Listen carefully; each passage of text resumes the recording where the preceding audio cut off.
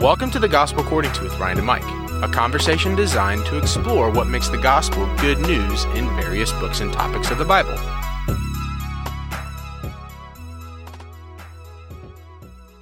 Hey, everybody. So Mike is feeling better this week, and we are back into Isaiah chapter 42. So as we ended chapter 41, there was a quagmire that the Gentiles were going to face. The Gentiles had been brought before God, the creator of heaven and earth, the ruler of heaven and earth. And all of the idols of the Gentiles have been judged as nothing. Chapter 41 then ends with the question, who will the Gentiles then turn to for counsel? Who will they go to for wisdom? Chapter 41 ends with the trouble. It ends with question. And then we get to 42. What's the solution here, Mike? Yeah, that's a perfect setup because we step into chapter 42 and we see one of the first visions of this servant, right? The image of the servant is an important image in this section of Isaiah. And let me just say a few things up front about that, because many of us listening are going to be trained to sort of hear Jesus into that servant image, and rightly so. But I want to say, don't be too quick to read Jesus into this, but let's let these visions sort of hold their space and form our imaginations, because we don't want to inadvertently bring things into this text and see things that aren't there. And we also don't want to miss things that are there, right? So that's just maybe a little bit disclaimer. And even in that, there's some, I'd say, intentional ambiguity that's identified by the Ethiopian eunuch in Acts 8. Who's he speaking of? Himself? The people? The Messiah? Right? And the servant image has a fluidity to it, right? Where clearly in chapter 41, it's a picture of Israel, the people of God, the servant of God. And yet there are these visions that come forward where it's more than Israel. It's this not servant nation, but this exemplary leader who is the representative of Israel. And as we'll see here, fulfilling his mission. So we want to let the sort of text work like it is and embrace that ambiguity a little bit. And again, let it flow through us. So anyway, that preface aside. So you're saying this is not Jesus? No, I'm not saying that at all. I'm Ryan, come on, man. You're saying that you're an idolater? I'm not following here. Yeah. Yeah, no, I understand what you're getting at. The first time I taught through Isaiah a few years ago, there is obviously this question that you have to wrestle with as you go through Isaiah 40 through 55. And who is the servant? Who is the servant? And as I said in my recording last week on Isaiah 41, there is one who will be arisen from the east. Mm-hmm. Well, he could have just come out and said Cyrus. Mm-hmm. But Isaiah is, I think, the key word that you use there is being strategically ambiguous. Yeah.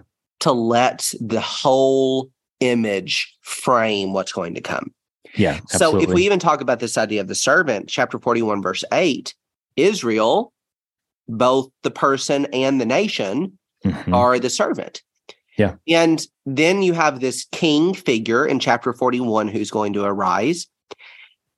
We know from Jesus's quotations in the New Testament that this indeed is going to be Jesus, mm-hmm. but we need to really just simmer with the image for a moment that this is a king, this is a person, this is a ruler, but this is also a nation. Mm-hmm. For those of you who studied atonement theology with me, recapitulation should be shouting in your minds here. Yeah.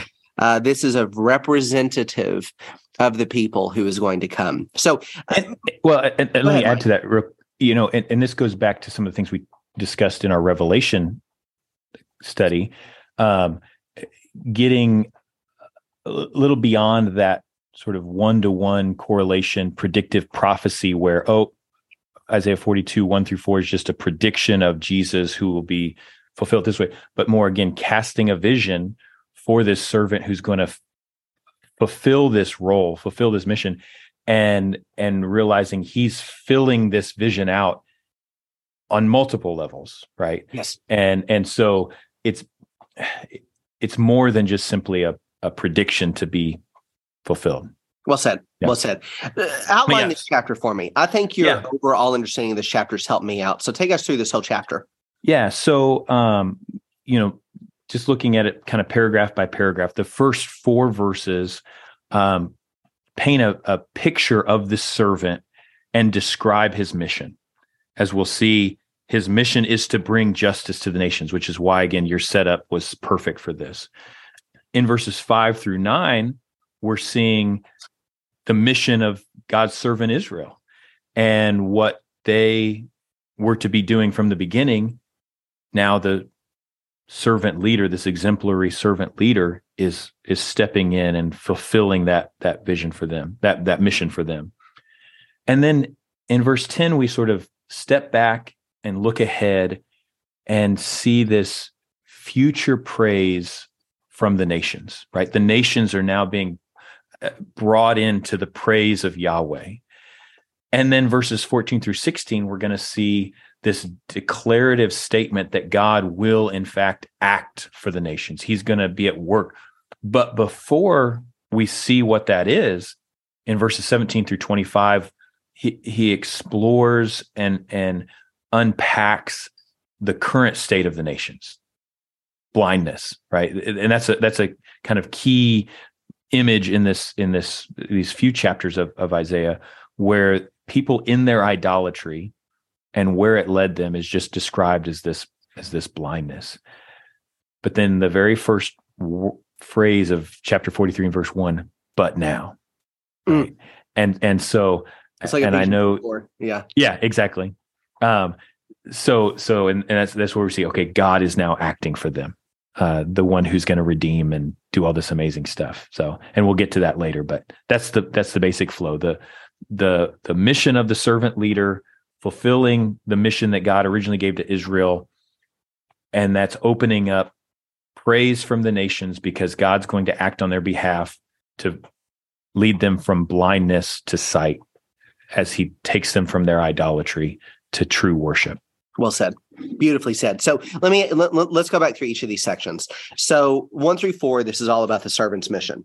Now, you went ahead and answered this question for us. What is the servant's central mission here in Isaiah 42?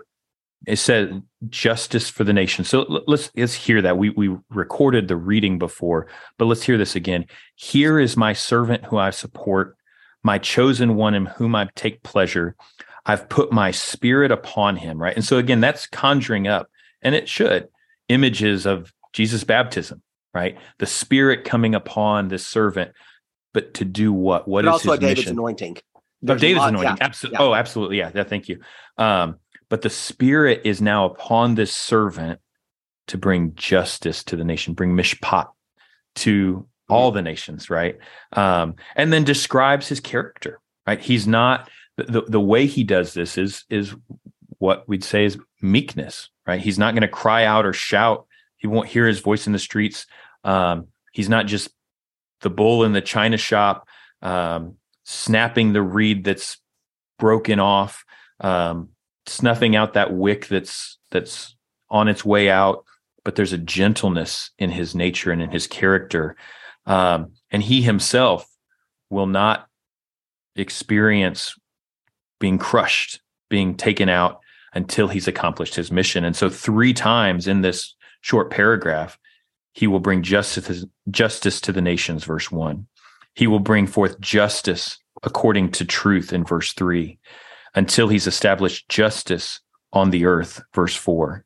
And the coastlands, these nations, will wait for his Torah, Beautiful. his teaching. Yeah. Beautiful. And even that, I love that picture, because it's maybe come from a frame of mind that hears law and has these sort of negative connotations just from wrong ideas of reading Paul. But the Torah, right? That's the teaching, that's the instruction, that's the life-giving wisdom of God. And the vision now is not just Israel seeking it, searching for it, wanting to know it, but all the nations wanting to know God, wanting to know his will, wanting to wanting that flourishing that comes from walking in his way. Beautiful. And all that's tied up in the work of this servant and what he'll accomplish to make that happen. Yeah. The only thing I have to add to that, Mike, is, I guess, first of all, comment what you just said about the Torah. I hope everybody at Manslick goes now, well, duh, rather than I've never heard this before. Oh, yeah. I'm so glad to hear you say this. A true understanding of Torah. And, back in Isaiah 1:17, a key verse that we've sung, seek justice, relieve the oppressed, defend orphans, plead for the widow.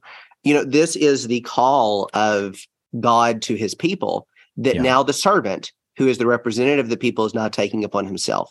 And again, I do think it's important, as you said, to not just jump forward to see, oh, this is Jesus. No, this is a representative king, but this is also Israel doing what Israel was supposed to do for the nations, bringing justice to the nations. This servant is now taking this divine mission upon himself. And as we go down, go ahead, you first. No, I was going to say, and it's reciprocal, right? Because filling up with this vision helps us understand what Jesus says when he comes along and says something like, I came to preach the kingdom of God. Well, what is that? It's what we're reading here in Isaiah, for example, right? This justice to the nations, and that happens when God is worshiped, when God's reign as king is acknowledged. Well said. So then as we move down to 5-9, we then have the servant's more explicit connection with Israel. Take us through key points of this text. Yeah. Maybe just for our timing, dive into verses 6 and 7, because that's where you really get this strong mission statement. I, Adonai, called you righteously. I took hold of you by the hand. I shaped you. I made you a covenant for the people, to be a light for the nations, so that you can open blind eyes, free the prisoners from confinement, those living in darkness from the dungeon, right? From the beginning, the beginning of Israel in Exodus 19, when they were brought out of Egypt and brought to Mount Sinai, and God called them to be a kingdom of priests and a holy nation among all the nations of the earth, or even going back to Abraham himself, that through you, all families of the earth will be blessed. That you'll have in Genesis 18, you teach your children. You'll accomplish this person by teaching your children to do justice and righteousness, right? From the beginning, Israel's vocation, their calling from God, was to represent God to the nations and lead the nations to God, to be that representative of God, embodying in their entire society love of God, true worship, love of neighbor, real justice.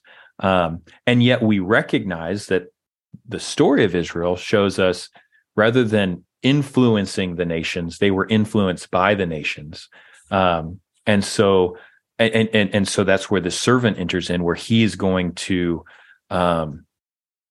fulfill that mission that Israel was given, that they did not. But notice he's not doing it, well, Israel's chucked aside, they failed, let's throw them out. No, he's coming as a representative of Israel to lead them into fulfilling their mission. Well said. Well said. And I think what you said there at the end is probably the most important part. This is not, all right, God's failed, and so now he's going to move on to plan B. Or Israel's failed. Excuse me. Oh, yeah. Well, I guess both, even, because it's not God's election of Israel has failed. But no, the people have been given into captivity and depravity, but now God is going to redeem them through the servant. And then we get to this great section of praise in 10 through 13. Take us through it. Yeah, and I love this is I want to say subtle, but it's not so subtle at the same time. So I don't know the right word for it, but this thread that just runs through Isaiah, where we get these just rich glimpses of other nations worshiping God, right? All the way back, at least, I think about Isaiah 19 and Syria, my people, Egypt, my people, right? That sort of language. But we see similar language here. Sing to Adonai a new song. Let his praise be sung from the ends of the earth, by those sailing the sea and everything in it, by the coastlands and those living there. That's not Israel, right? They didn't go out on the sea and they didn't live there. The desert and its cities raise their voices, the villages, those living in Selah, those from the mountaintops. Let them all give glory to Adonai and proclaim his praise in the coastlands. Right? This again, just beautiful picture of people from all sorts of parts of the world directing their praise towards God. And then this statement in verse 13 that he is going to move. He's on the move. It reminds me of, Aslan's on the move, that kind of thing. He's going to go forth like a soldier triumphing over his foes.